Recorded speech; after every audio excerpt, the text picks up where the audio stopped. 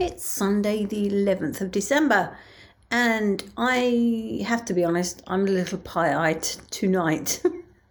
I had one of those days that turned out to be a really good day. It turned out to be completely different to the day that I expected I was going to have. It started quite normally. I had a great call with my friend on Zoom, as we do most Sunday mornings, and that was good fun. And then I got a text from my gun, who is a comedian, a very successful comedian, I might add. And he runs a training course and teaches baby comedians, of which I did his course a couple of years back. But he wanted some people in the audience, some, people who are going to give good energy, which, any comedian does to a fellow comedian. So I thought, yeah, why not? And then another really good friend of mine texted and said, what are you up to? And I'm like, funny, you should ask. So he got invited to come along to the comedy as well.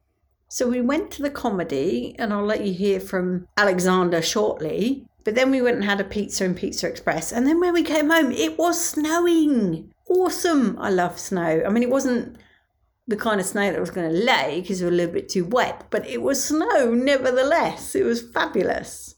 Anyway. Here's Alexander. What did you think of the comedy, Alexander?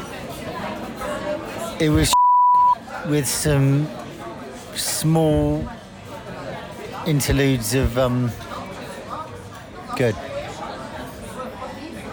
That's your considered opinion, is it? Mainly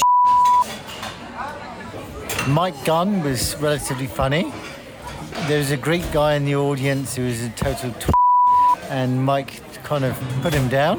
But as expected, some little diamonds in there, but mainly And what about the pizza? Pizza was great. Love the fact that they separated it out, half and half, egg on one side. Absolutely love it. Tip top. Pizza Express.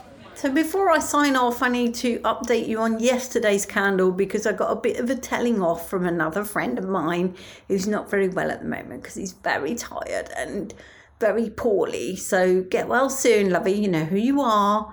And yesterday's candle was surprise snowfall. Today's candle was pecan pie, which I have to say is gorgeous.